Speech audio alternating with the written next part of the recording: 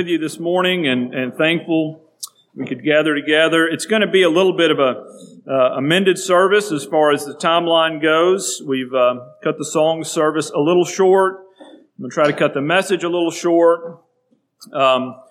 We will have a baptism and we will rejoice together. So if you have your Bibles, I want to look at Matthew 28:18.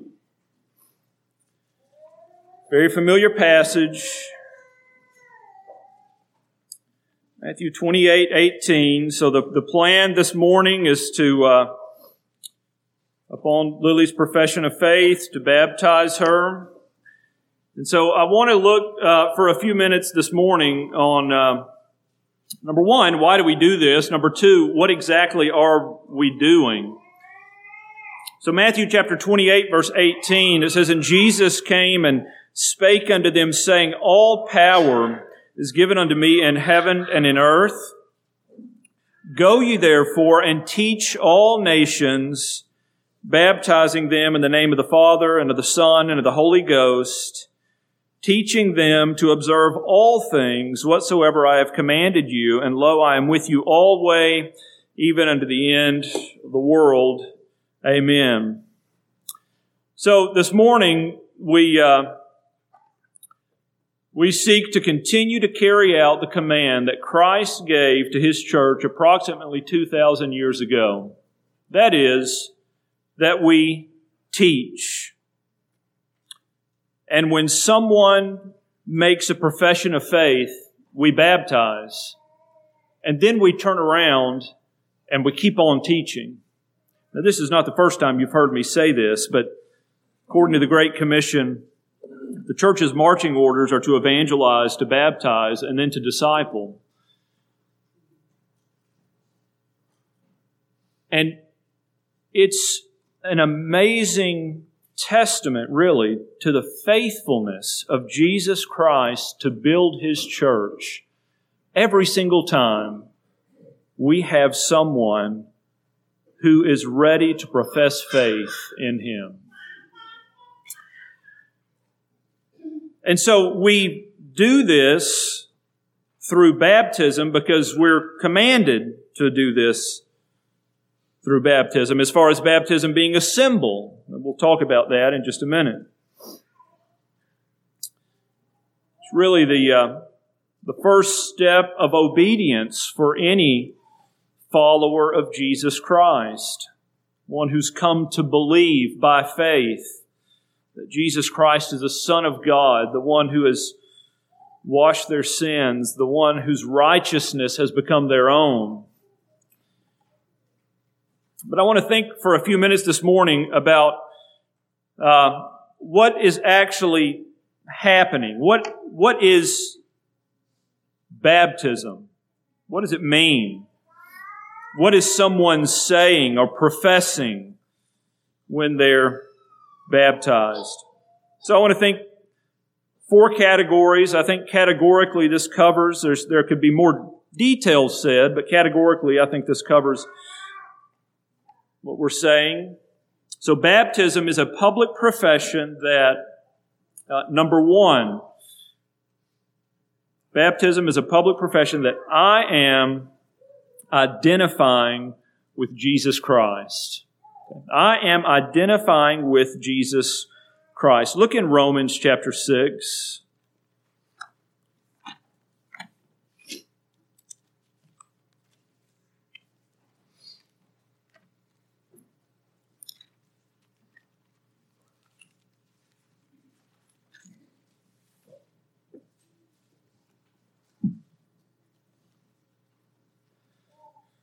Romans chapter 6. I want to start in verse 3. It says, "Know ye not that so many of us, as were baptized into Jesus Christ, were baptized into His death? Therefore we are buried with Him by baptism into death, that like as Christ was raised up from the dead by the glory of the Father, even so we also should walk in newness of life. For if we have been planted together in the likeness of His death, we shall be also in the likeness of His resurrection, knowing this, that our old man is crucified with Him, that the body of sin might be destroyed, that henceforth we should not serve sin. There's a personal identifying with the death, burial, and resurrection of Jesus Christ. It's one thing to know the gospel message. It's one thing to know the details. It's one thing to say, yes, I believe historically there was a man named Jesus and he died on a cross. It's another thing to say, when he died, I died with him. When he was raised, I'm now raised to newness of life with him.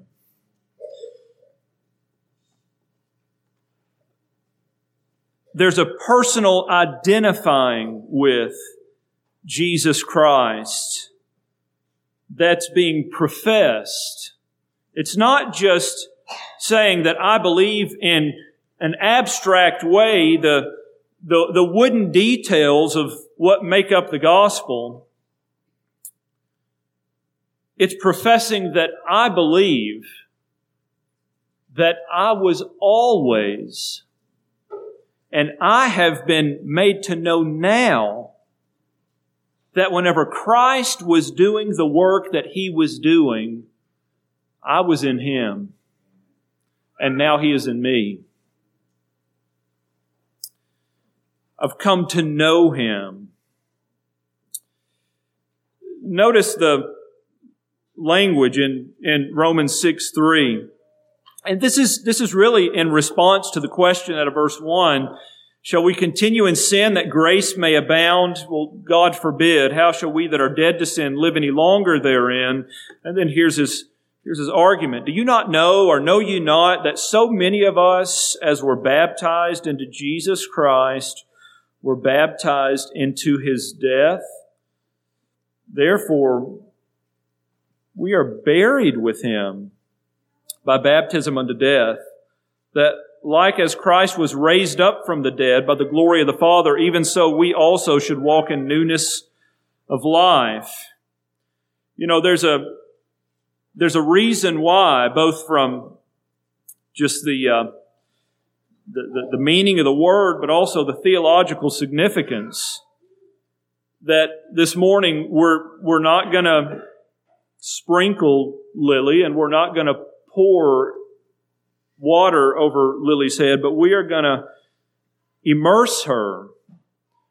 Part of that is we are publicly showing, demonstrating through baptism, aside from the fact that the word means to immerse, we're showing a picture of a profession that I believe that I have been buried with Christ and raised again to newness of life.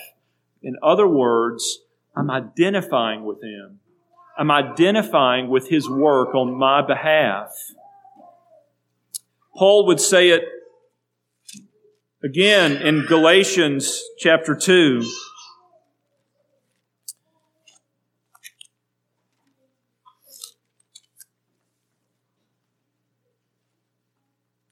Galatians chapter 2.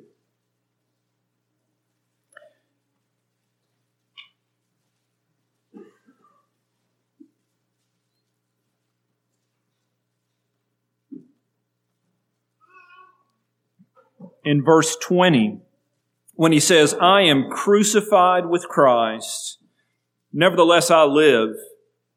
Yet not I, but Christ liveth in me, and the life which I now live in the flesh, I live by the faith of the Son of God, who loved me and gave Himself for me. Hey, Paul says, I am crucified with Christ. When He hung on that cross, I was in Him. When He paid the ransom for sin, I was part of that.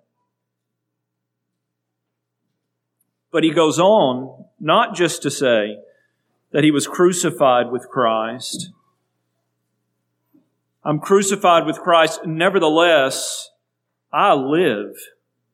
Yet not I, but Christ lives in me. Okay, there's a declaration that Paul's making. My flesh has been crucified with Christ, but now Christ lives in me. Again, identifying with Christ. I've been united to Him. And the life that I now live, I live by faith in the Son of God. I'm following Him. I'm identifying with Him. Faith in what? Well, we could come up with a lot, particularly from the text. Faith that He loves me. He loves me. I am identifying with Jesus Christ, and I am holding on to this reality that He loves me, that He gave Himself for me. It's this 2 Corinthians chapter 5, verse 17 reality that if any man is in Christ, he is a new creature. Old things have passed away. Behold, all things are become new. There was one point in my life I did not identify with Christ. I did not identify as being one of the ones whom He died for. But when I made a public profession of faith and I went into the waters of baptism, both from a picture standpoint, but also from a profession of faith, I was professing that I've been made a new creature in Christ. He has done for me what I could not have ever done for myself.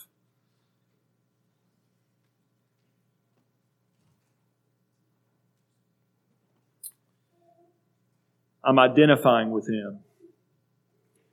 I'm a follower of Christ now. The old life that I lived, I'm leaving behind. And we'll talk a little more about what that means in a minute. But I am now yoked together with Christ. Okay, so it's a public profession that I'm identifying with Christ. Number two, and this is closely knit to that, but it is different. Number two, it's a public profession that I am trusting in Christ. I'm trusting in Christ. 1 Peter chapter 3.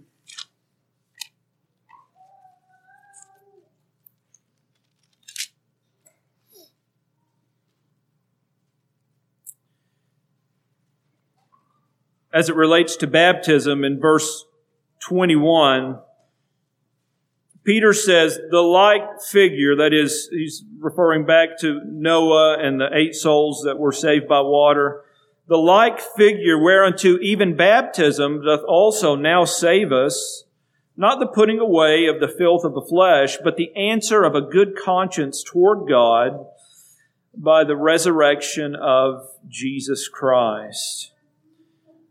See, baptism is a type, or it's a symbol. Peter's clear about this. The washing that occurs in the baptistry is a symbolic washing. We aren't actually washing anything away. There is no atonement for sin that's being made in the baptistry. This is not the washing of the filth of the flesh, but it is the answer of a good conscience toward God. The answer of a good conscience toward God. What is that? How is it that our conscience can be good? What is the answer of a good conscience toward God? Well, we know that we cannot have a clear conscience before God by bringing Him all the good things that we've done. We can't have a good conscience, a clean conscience, a clear conscience toward God by bringing Him our track record of just how consistent we've been. Reading Scripture, coming to church, trying to serve folks, trying to do things that are right, so forth and so on. The answer of a good conscience before God is the righteousness of Jesus Christ. I'm trusting that. I'm looking to Him. Romans chapter 3, verse 20 is one of the areas or one of the passages that gets us there. Romans chapter 3, verse 20. Therefore, by the deeds of the law, there shall no flesh be justified in His sight. For by the law is the knowledge of sin. But now the righteousness of God without the law is manifested, being witnessed by the law and the prophets, even the righteousness of God, which is by faith of Jesus Christ, unto all and upon all that believe. For there is no difference. Paul says, by the deeds of the law, that is the law of God, by our own works of righteousness, he says there will be no one justified before God.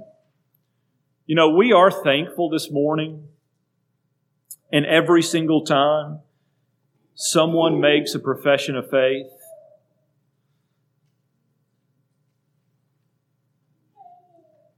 but what we're celebrating this morning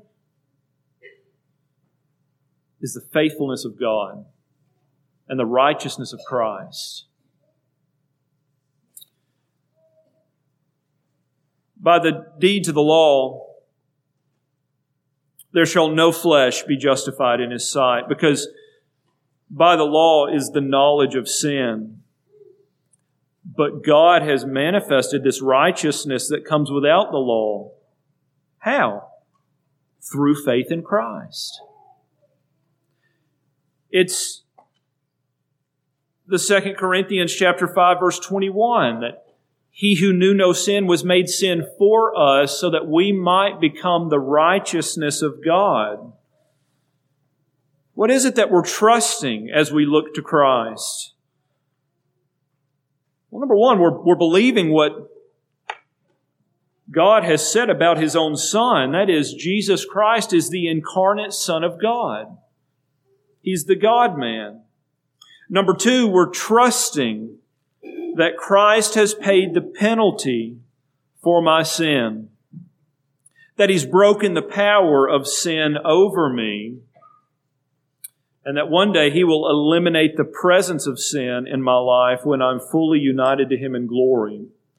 Really what we're believing there is Romans 8:1. There is no condemnation. There is now no condemnation to all those who are in Christ.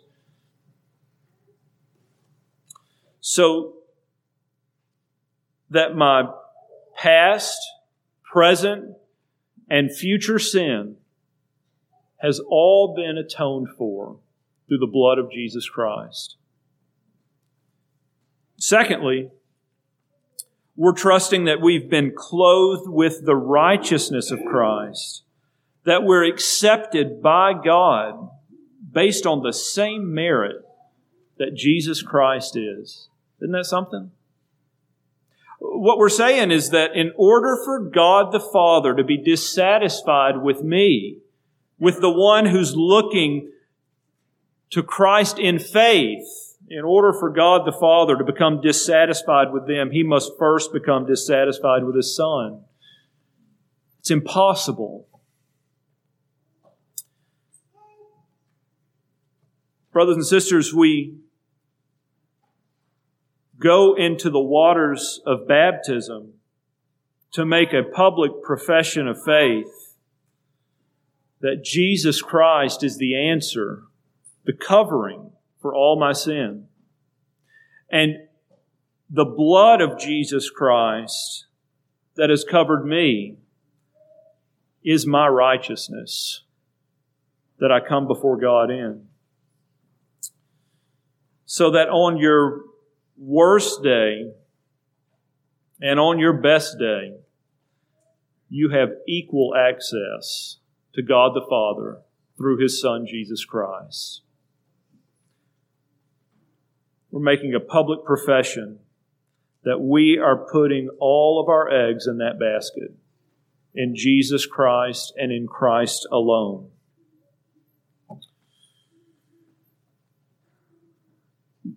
So number one, in baptism, we're making a public profession that we are identifying with Christ, that whenever He died, I died with Him. When He was raised, or because He was raised, I am now raised to newness of life in Him.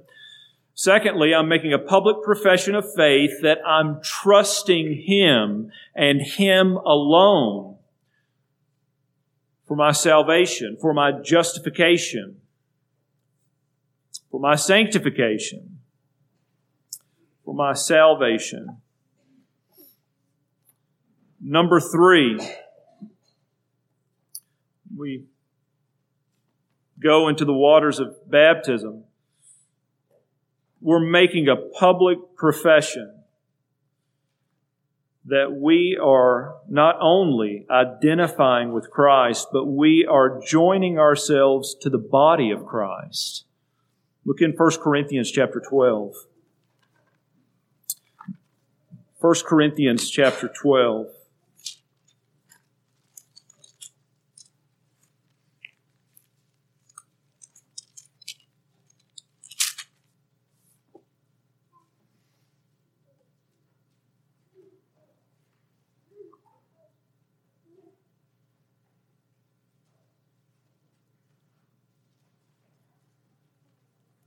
I'm just going to read verses 12 and 13. It says, "For as the body is one and has many members, and all the members of that one body, being many, are one body, so also is Christ.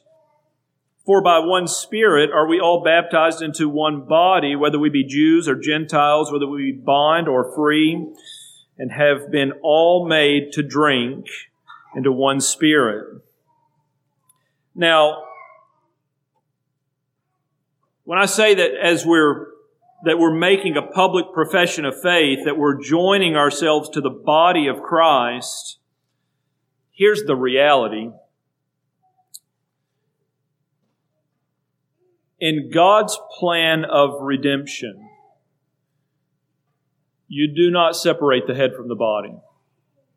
Now, here's what I mean by that. You aren't looking to the body for any righteousness. You aren't looking to the body for your standing before God. But you are acknowledging what we've said as far as the summary out of Ephesians 1, 2, and 3, time and time again, that if I've been united to Christ and you've been united to Christ, then we've also been united to one another. Christ did not just redeem a bunch of individuals as individuals to remain individuals. Christ is building His church, and He redeemed His body. Acts chapter 2, 41 through 42 makes it clear that after the 3,000 were baptized, they were added to the number. Okay, these aren't one and the same, but one does follow the other. While we profess faith as an individual, we do not live the Christian life in isolation.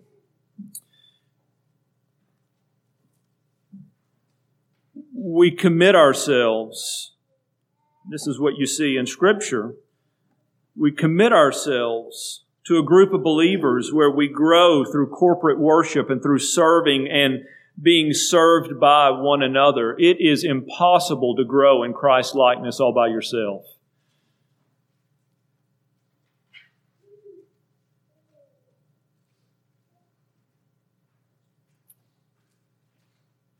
All who profess faith in Christ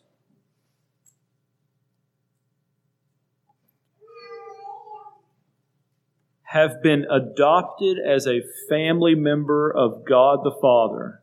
Okay? According to Ephesians 1:5, we were predestined to be adopted through Christ into the family of God, sons of God. Okay? This is bigger than just an individual. All who profess faith in Christ have become a member of the body of Christ, according to 1 Corinthians 12:27, where he says, "Now you all are the body of Christ and members in particular." And then all who profess faith in Christ, according to 1 Peter chapter 2, verse 5 and Ephesians chapter 2, verse 22, have become a living stone that the Holy Spirit is using to build a house for habitation by God. Okay, the spiritual temple. And again, here's the point. If we've been united to Christ, we've been united to one another. And if we're going to commit ourselves to following Christ, then we must do that in the context of His body. So number one, I'm identifying with Him. Number two, I'm trusting Him. Number three, I'm joining myself to His body. And by the way,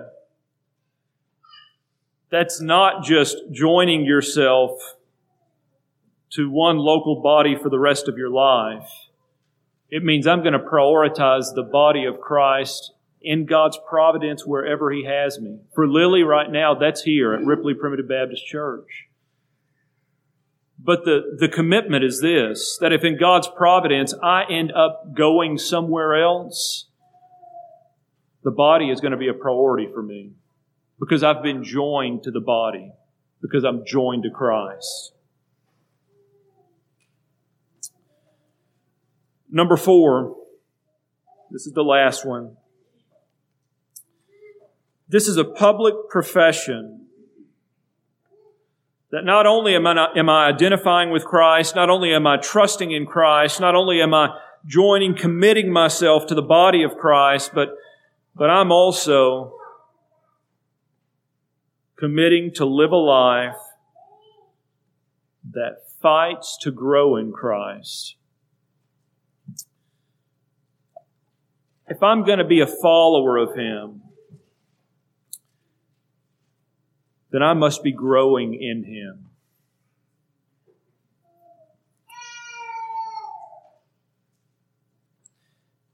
Romans chapter 6, verse 6 says that whenever Christ was crucified, we were crucified with Him, or we died with Him. The same reality we talked about earlier, that I was crucified with Christ. The old man has been put to death. But there's a corresponding reality to that. In Luke chapter 9,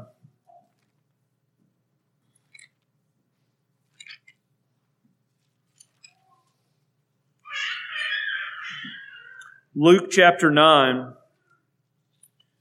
verse 23, this is what Jesus says. He said to them all, "If any man will come after me, let him deny himself and take up his cross daily and follow me." We could say it this way: if any man will come after me, let him continually deny himself, take up his cross daily, and continually follow me. And what's the point? The point is that while it is true, Romans chapter 6, verse 6, while it is true that when Christ died, you died with Him, that the Christian life is spent growing in that reality. It's not passive.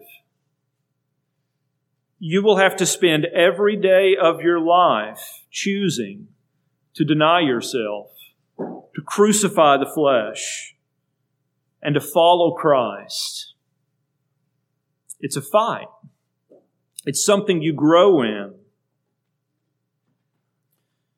Romans chapter 6 verse 4 says that we were raised to life with Christ. But then Romans 6:12 through 14 makes it clear that we have to fight to live our lives to the glory of God. Really, it's a lifetime of living out John chapter 3 verse 10 when John the Baptist said, "He must increase and I must decrease."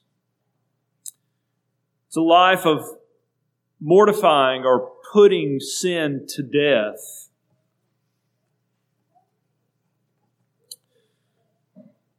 What this means is you must pursue God's priorities for your life and sacrifice any commitment that would require you to neglect what God would have you to pursue and to maintain. We're going to talk this afternoon about growth, and we'll give some more details there. But for now,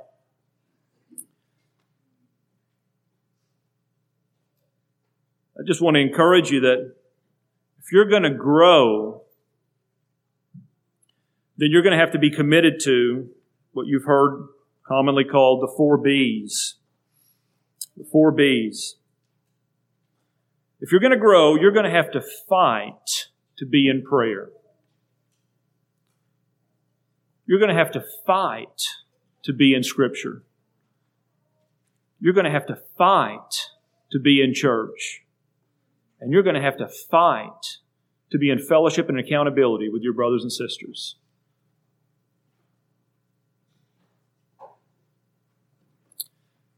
It's going to be easy to forget the reality that Jesus gives us in John chapter 15, verse 5. Without me, you can do nothing. But that's the truth. We need Him. Day by day, hour by hour, moment by moment. If we are going to grow in our relationship with Jesus Christ, then prayer is essential. We must commune with Him. We must spend time with Him. We must hear from Him in Scripture and have our minds renewed. You cannot leave these things up to chance. They must be intentional pursuits. And whatever would get in the way of you being in prayer, being in Scripture, being in church, and being in fellowship and accountability must be sacrificed in order for you to pursue what God would have you to pursue. And so as we get ready to hear Lily's testimony, I would just recap that what's being stated through this baptism this morning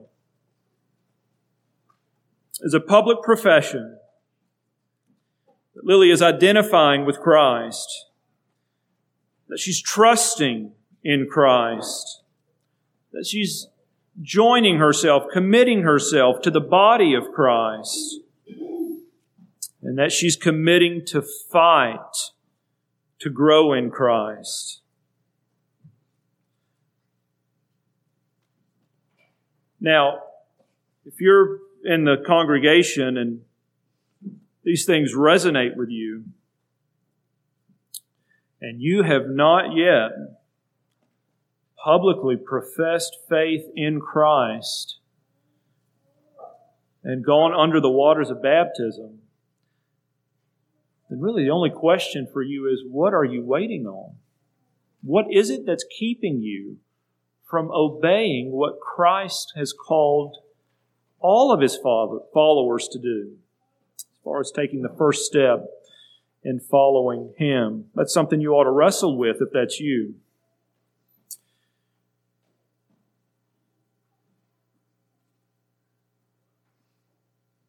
I would like for us to pray, and then when we finish, Lily, you'll come up and you'll give your testimony, okay? and then we will go from there. Let's pray. Father, we thank you that you are still building your church, and that you're doing that in our midst, that you're blessing us to be part of that, to be able to see that as you are bringing sinners from death to life, and as you are drawing your children to yourself, bringing them to faith in your Son, Jesus Christ. Father, we thank you that we can be witness to that this morning. Thank you for Lily and for what you've done in her life, and I pray that you would bless her as she comes to give us a testimony of your work in her life.